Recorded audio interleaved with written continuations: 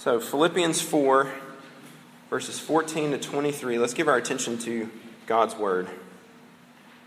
It says, "Yet it was kind of you to share my trouble. And you Philippians yourselves know that in the beginning of the gospel, when I left Macedonia, no church entered into partnership with me in giving and receiving, except you only. Even in Thessalonica, you sent me help for my needs once and again. Not that I seek the gift, but I seek the fruit that increases to your credit. I have received full payment and more. I am well supplied, having received from Epaphroditus the gifts you sent, a fragrant offering, a sacrifice acceptable and pleasing to God. And my God will supply every need of yours, according to his riches and glory in Christ Jesus. To our God and Father be glory forever and ever. Amen. Greet every saint in Christ Jesus. The brothers who are with me greet you. All the saints greet you, especially those of Caesar's household.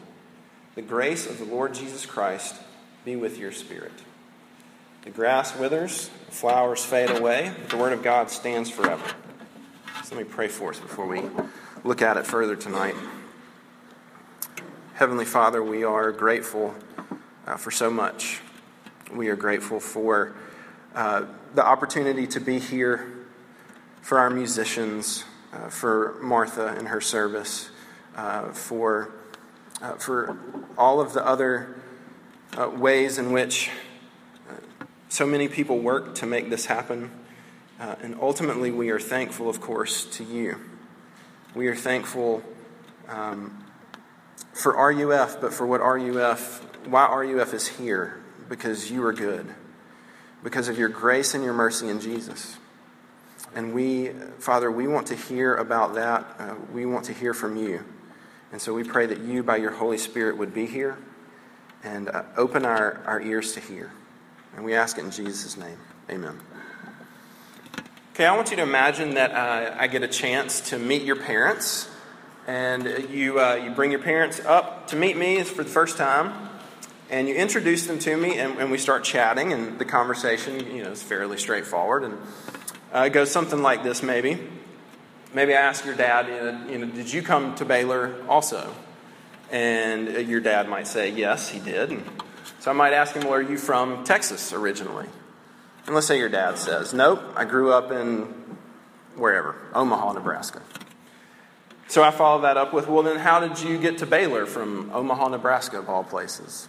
And your dad might say, well, my aunt was from Texas, and she went to Baylor, and so I grew up knowing about Baylor, and I came to check it out, and I loved it. And so next I ask him, well, what kind of work do you do back in Omaha? And your dad says, well, I'm an attorney there. And I say, oh, that's really neat. And then I ask him, so how much money did you make last year doing that? I think you could imagine that the conversation has taken a little bit of a turn all of a sudden, right? I have introduced a fair amount of awkwardness into the situation by asking about how much money he makes. I promise I won't do that.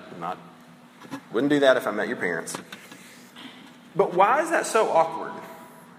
Because it would be. It would be fabulously awkward. But why? Well, you might say, well, that's just a really personal question. Well, true, but weren't the first several questions? Those are personal questions. Where'd you grow up and what? But what about it? There's something, I think we would all agree that there's something unique about that. When we start getting to the area of money, and really any of our resources that are precious to us, but maybe especially our money, then when we start getting into that arena, we take those things very personally. And certainly what we do with our money and our resources, that's our business, right? We don't like for people to be involved in that, maybe to know about it, and we certainly don't want to be judged about that, right? But we sure do seem sort of defensive about it, I would think. So that really sort of begs the question, what do we do with our stuff? What do you do with the money you make or the resources that you have? What do you do with it? What should you do with it? Is there a should? And the answer, I think, is from the Bible is definitely yes. There are some things that you should do with it. And the Bible actually has quite a lot to say about money and our stuff. But this passage talks a little bit about giving it away. And that's what we're going to focus in on tonight. We're going to talk about our stuff, our money, our resources, and particularly about giving it away.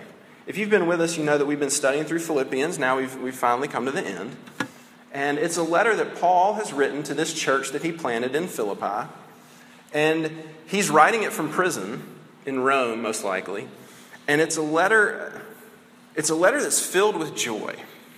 He writes about the joy that he has in Christ. And he writes to these Philippians telling them about the joy that they can have, that he calls them to in Christ. And so our theme every week has been real joy in the midst of real life. And tonight what I want you to see is that Paul essentially says that there is real joy in giving. Real joy in giving. And so we're going to look at just two things tonight. We're going to look pretty simply. At first, we're going to talk about giving, verses 14 through 16. And secondly, we're going to talk about receiving, 17 through 23.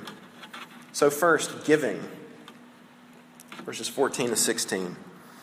All right, first let's kind of recap just what's going on here and what Paul's talking about. Again, he's writing from prison. And one of the main reasons that he's writing this church is essentially to tell them thank you because they have sent him supplies, sent him gifts.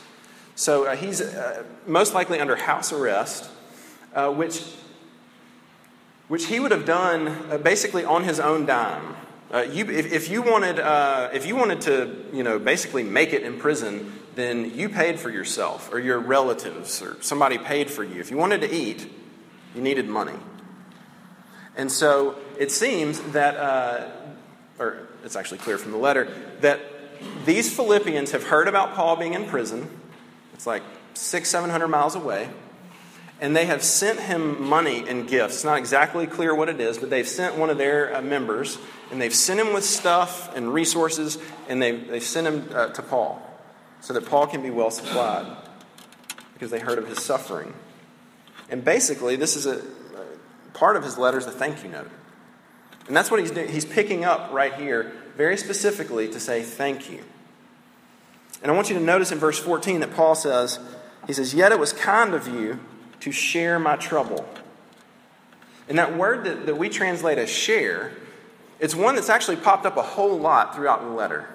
The Greek word is, you probably have heard it, koinonia. It's the word a lot of times we translate as fellowship. If you've been with us, you know that Paul has talked a lot about how Christians need to be united. Christians have to be together. You have to fellowship, be in union with one another. And this is the same word that he uses here. And so here he's applying it to what those Philippians did for him. He's saying, you fellowshipped with me in my suffering. You shared, you were united with my suffering, my trouble. And so what he's doing is he's basically saying thank you because he's basically saying you have showed me real fellowship. You've shared my suffering, my hard times. You've joined with me in that. These Philippians have looked and they've said if Paul's hurting, then we're hurting too. They loved Paul so much. They were so tied to Paul that if he was going to suffer, they were going to join in it with him. They basically bound up their happiness in his happiness. And Paul's saying, look, that's a great example of what fellowship, what real unity with believers looks like. It looks like sharing people's burdens, joining with them in their struggles and their suffering, and specifically using your resources for their sake. Yeah, they've identified with Paul and his troubles. A lot of you probably, maybe most of you, know that our middle child, Davis, Davis is 5. Davis was born deaf. He hears just fine now. thank God, and I mean that quite literally, because he has a hearing aid in one ear, and he has a cochlear implant on his other ear. If you're not familiar what a cochlear implant is, it looks like basically a really big hearing aid that fits over his ear, and then it's got a little wire that comes off of it, and it attaches to a magnet, which attaches to his head. He's got a magnet inside his head, which is kind of creepy, but... So he's got this on his head. And somebody, I don't know, a few weeks ago sent me a picture of a dad and his daughter, and the daughter has a cochlear implant, right? One of these things. And the focus of the picture is actually the dad. They both have their heads turned. You can't see their faces. So you're seeing the side of their head, their ear. And the daughter has her implant on. And the dad has a shaved head, like to the skin. And he has a tattoo of a cochlear implant. The big thing, like tattoo, permanent, not coming off. The thing around his ear, the wire, and then the big circle magnet. He got it tattooed on his head. And they sent it to me and, basically said, so are you going to be doing that? Probably not. But I want you to... I actually texted him back and said, that I don't know for what, but that will be a sermon illustration sometime soon. Because think about how amazing that is. So look, it's not one of those things, if you've seen Davis, it's not one of those things that if you immediately see him, you think, oh, bless his heart, right? It's really not all that noticeable. But she, Davis and this little girl is going to go through life having to put up with a lot of questions. What's that thing on your head? Having to, endure a lot of people looking at her and maybe whispering about it. What is that? And so this dad basically looked at that and he identified with his daughter. And he said, I'm going to share that with you. I don't have to, but I'm going to enter into your trouble. And I'm going to bear that burden right alongside you. You get the picture. You can imagine, people are going to ask him about it a lot. And you can imagine the fellowship that that's going to create as she grows up and realizes what her dad really did for her. Right? It's a beautiful thing. There's part of me that wonders if eventually the technology gets so small that she doesn't have it anymore and he still will, but that's why I'm not doing it. But you get the picture. What her dad's done for her. And Paul basically thinks exactly the same thing. Paul says that what you have done for me, sharing my burden like that, he says it was kindness to me. Right? You can imagine how encouraging it would have been to have these folks be willing to give up their money and their resources because he was suffering, to make themselves hurt and suffer because they found their joy wrapped up in his. And that's what they did. They gave generously. And what we can tell from a couple other letters in the Bible, this church actually was particularly poor. So it's not like they were like, it came before their missions board. Yeah, we should write Paul a check and we'll send it. They didn't have any extra. So it caused them to suffer. They felt Paul's suffering too. They shared his burden and they gave. So what does that look like for us? Well, I think the first thing that we need to do as we think about applying this is we need to ask ourselves, do we even see how other people around us are hurting? Do we even stop to notice it? Do we even stop to think about, stop to listen to people? And even evaluate if and maybe even where they're struggling. What someone's burdens are, to even begin to meet them, to share them. And so then, even if we do that, when we do that, I think very simply, believers we're called to give up our resources to share people's burdens. Just to put it put it pretty bluntly. We're called to give up our resources to share people's burdens. And money, look, money's obviously the easiest one to point to. Look, it's not wrong to have money. It's not wrong to have lots of money. But what do you do with your money? Maybe right now you're thinking, like, I don't have any hardly. But you're going to. You probably have more than you think, but one day you're going to. Have you ever thought about giving your money away to the degree that you actually feel its impact for the sake of somebody else? To share somebody else's burden. To relieve the difficulty, the strain that someone else is under. I've actually seen it, Amy and I've seen it happen in a previous church of ours. One of the families in our church, this was years and years ago, again, not here. The dad lost his job, and he couldn't find a job that would adequately, cover for his family.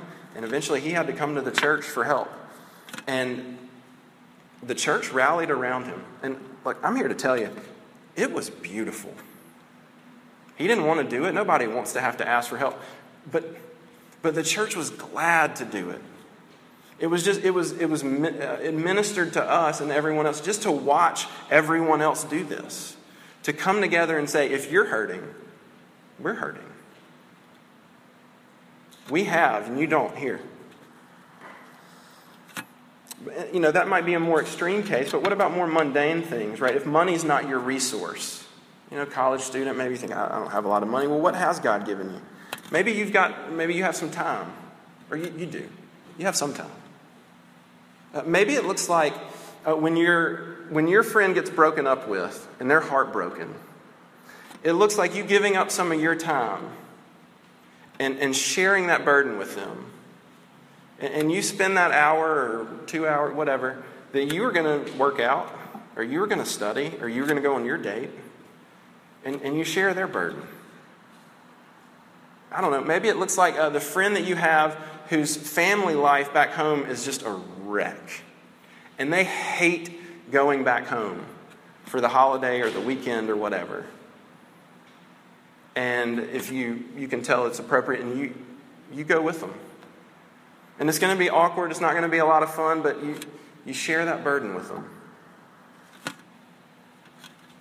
Maybe it looks like giving your energy to tutor kids that need it, or befriend that person that needs a friend that's lonely. Maybe it looks like giving a ride to the person that doesn't have one. Who knows? But do you think about giving? All right, so we see that we're called, in a sense, to give. Secondly, tonight, and lastly, I want you to see, we're going to talk a little bit about receiving. Verses 17 to 23. Because interestingly enough, just as much as this passage talks about giving, it almost seems like Paul is saying that the giver will actually benefit more than the recipient of the gift. He almost seems to be saying that giving is more beneficial to the giver than the original receiver. And so we're going to look at that. We're going to look at the receiving end of things, not of the original gift, but what the giver receives. You see, let's see, where is it? Verse 17, Paul says, "Not that I seek the gift, but I seek the fruit that increases to your credit." The Greek words that he's using there, they come distinctly from the commercial realm, from sort of the business world of the day. I think if Paul were writing it today, it might sound something like this. "Not that I seek your investment, but I seek the interest that your investment is earning for your account." You get the point. Paul is saying that he wants the Philippians to see that as much as he appreciates their giving, he's actually thinking about how this is going to be a blessing to them. How our giving actually is more of a blessing to us. He says, in giving we receive. And so let's sort of zero in on that. Look, one of the reasons that bearing the burdens of other people is beneficial to us to those that share in the burdens is because it pleases God. Did you see that in the passage? In verse 18, Paul calls their gift to him a, quote, fragrant offering, a sacrifice acceptable and pleasing to God. All right, so what's that all about? Well, it points back to Old Testament sacrifice. And particularly, at least most commentators sort of highlight, particularly with Noah's sacrifice. Genesis, 8? Where you see Noah, as soon as he gets off the ark, right? If you're not familiar with the story, right? God flooded the world. He saved Noah and his family. He's on this boat for like a year. And then when he gets off, the first thing that Noah does is he sacrifices to God. And it describes the burnt sacrifice going up and being an aroma that was pleasing to God. Now, why did Noah do that? Noah did that. He didn't do that to get God to love him. He didn't do that to earn God's favor. He did it because God loved him, because he saved him. He did it to say thank you. He did it because he loved God. And it made God happy. His sacrifice made God happy. And Paul says that when you and I give our resources to other people, when we share other people's burdens, that it makes him happy. That's an amazing thing. It makes God happy. But that begs the question, I think, does for me. Why does helping someone else make God happy? Do you think about that? Why would me helping you make God happy? I think there's a couple of thoughts that kind of go hand in hand. One of the reasons is that because to show love to God's people is to show love to God. Why? Because he loves his people so much. And I think it's pretty easy to illustrate. We've got 3 kids. If you show kindness to my kids, I take that personally. Right? The flip side would obviously be true. If you were cruel to my children, obviously I would take that very personally. That's an offense against me. And if you're kind to my children, that's a blessing to me. It makes me happy, right? Why? Because I love my children and I identify with them. I find sort of my joy bound up in theirs, and if they're happy, then I'm happy. But it also pleases God, and it shows him thankfulness for this other reason that really goes hand in hand. I want you to think about this. Because it's evidence of you becoming what he's built you to be. That when you share the burdens of someone else, when you enter into their pain and you give, it makes God happy because it's evidence of you becoming what he built you to be. And what did he build you to be? He built you to be like him. And what does he do? He, not narcissistically, he loves himself and he loves others. Right? It's the summation of the law. Love the Lord your God with all your heart, soul, mind, and strength, and love your neighbor as yourself. Right?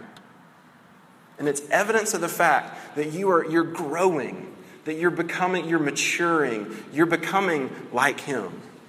And it thrills him. I heard a pastor, a man named Ray Cortez, tell this brief story about his daughter. He said he needed to run to the grocery store, and he takes his little girl, she was like 9, 10, something like that, takes her with him.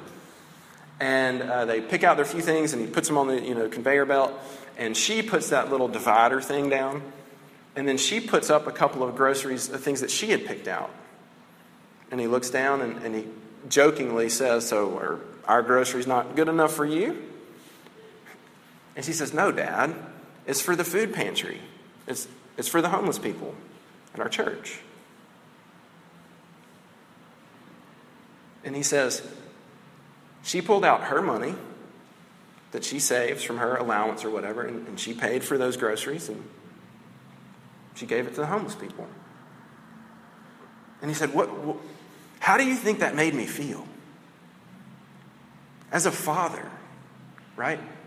He said, to see my little girl beginning to grow up and beginning to actually love other people, to reach outside of herself, to give of herself and enter into someone else's burden. He said, it made me very happy.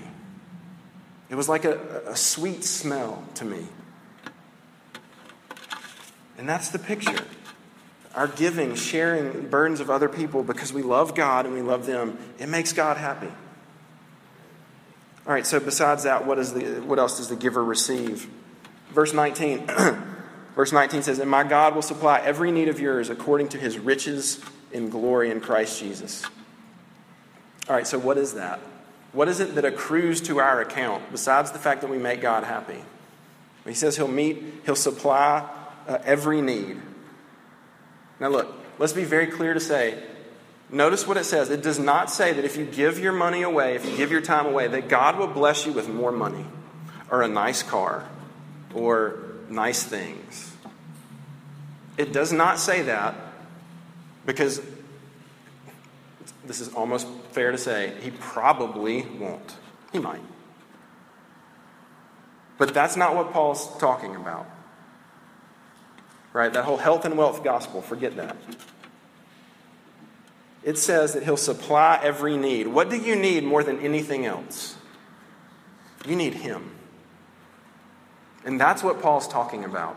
Like, yes, I do think that there's some application that God is going to provide for you financially and physically, but you have to be aware that it may not be in the way that you expect it. It might not look like what you want.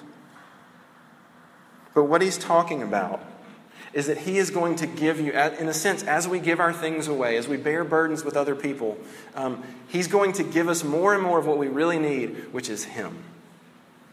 He gives us himself. He blesses us in every spiritual way. And look, Paul knows it's something way better than more money or a nicer car. Right? He says he gives away, he'll supply your every need in accordance with the riches of his glory. Right? If a billionaire said, I'm going to give you something and it will be in accord to how wealthy I am, that's good news, right? Like, all right. So what of the God of the universe? He says, I will bless you according to my riches and glory. The picture is infinite blessing. Infinite blessing, and it's the blessing of himself, that he'll cause you to know him. He'll cause you to grow in his love, your love for him, his providence for you more and more. So we give not to get more stuff, but we give to get him. And again, it's not a transaction. You give your stuff away, then God will love you. That's not the picture. But we give because of the greatness of God, because we love him and others, and there's blessing. Let me give you this illustration. This is Charles Spurgeon's illustration, so you can trust it's probably pretty good. He tells this sort of story, fable, whatever, about a king. He says there's this king, and he has a servant that comes before him, one of his peasants, comes in one day, and he basically tells the king, he says, King, I truly appreciate that you let me farm your land, that you give me a plot of land to farm, that you provide for me, that you protect the kingdom. And he said, I'm bringing you the very best carrot that I've grown, the very best one, and I want you to have it. And the king is truly touched.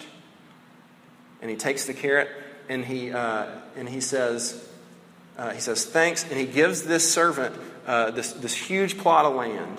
And he says, I want you to have this plot of land, and I want you to farm it and enjoy it and go for it. And so the king had an official that was watching all this go down, and he sort of did the math, and he thought to himself, well, if he'll do that for a carrot, what if I bring him something really awesome? And so this official the next day shows up with this beautiful horse. And he says, King, I breed horses, and this is the best horse that I've ever bred, and I want you to have it. And the king, who could discern this guy's intentions, he takes the horse and he says, thanks. And he dismisses the official. And he can tell that this official is perplexed by this. And so he explains it to him, and he says, that servant yesterday, he gave me that carrot because he loved me. You gave yourself a horse. And that's it. That's the difference. That's the difference. And I just want to end with this idea. How do you do that, though? What is it that would make you love the King? What is it that would make us want to make him happy in the first place? What is it that would make us want to be like him?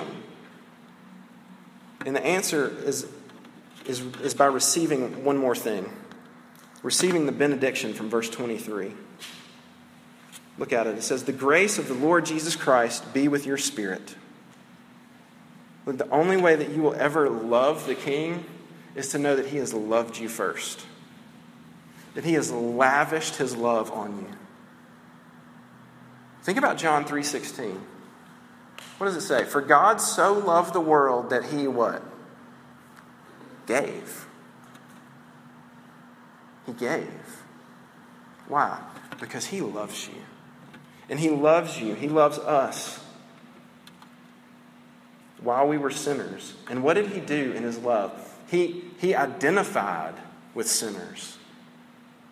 He bound his happiness up in ours. And he came and he shared. No, he didn't share our burden, did he? He took it.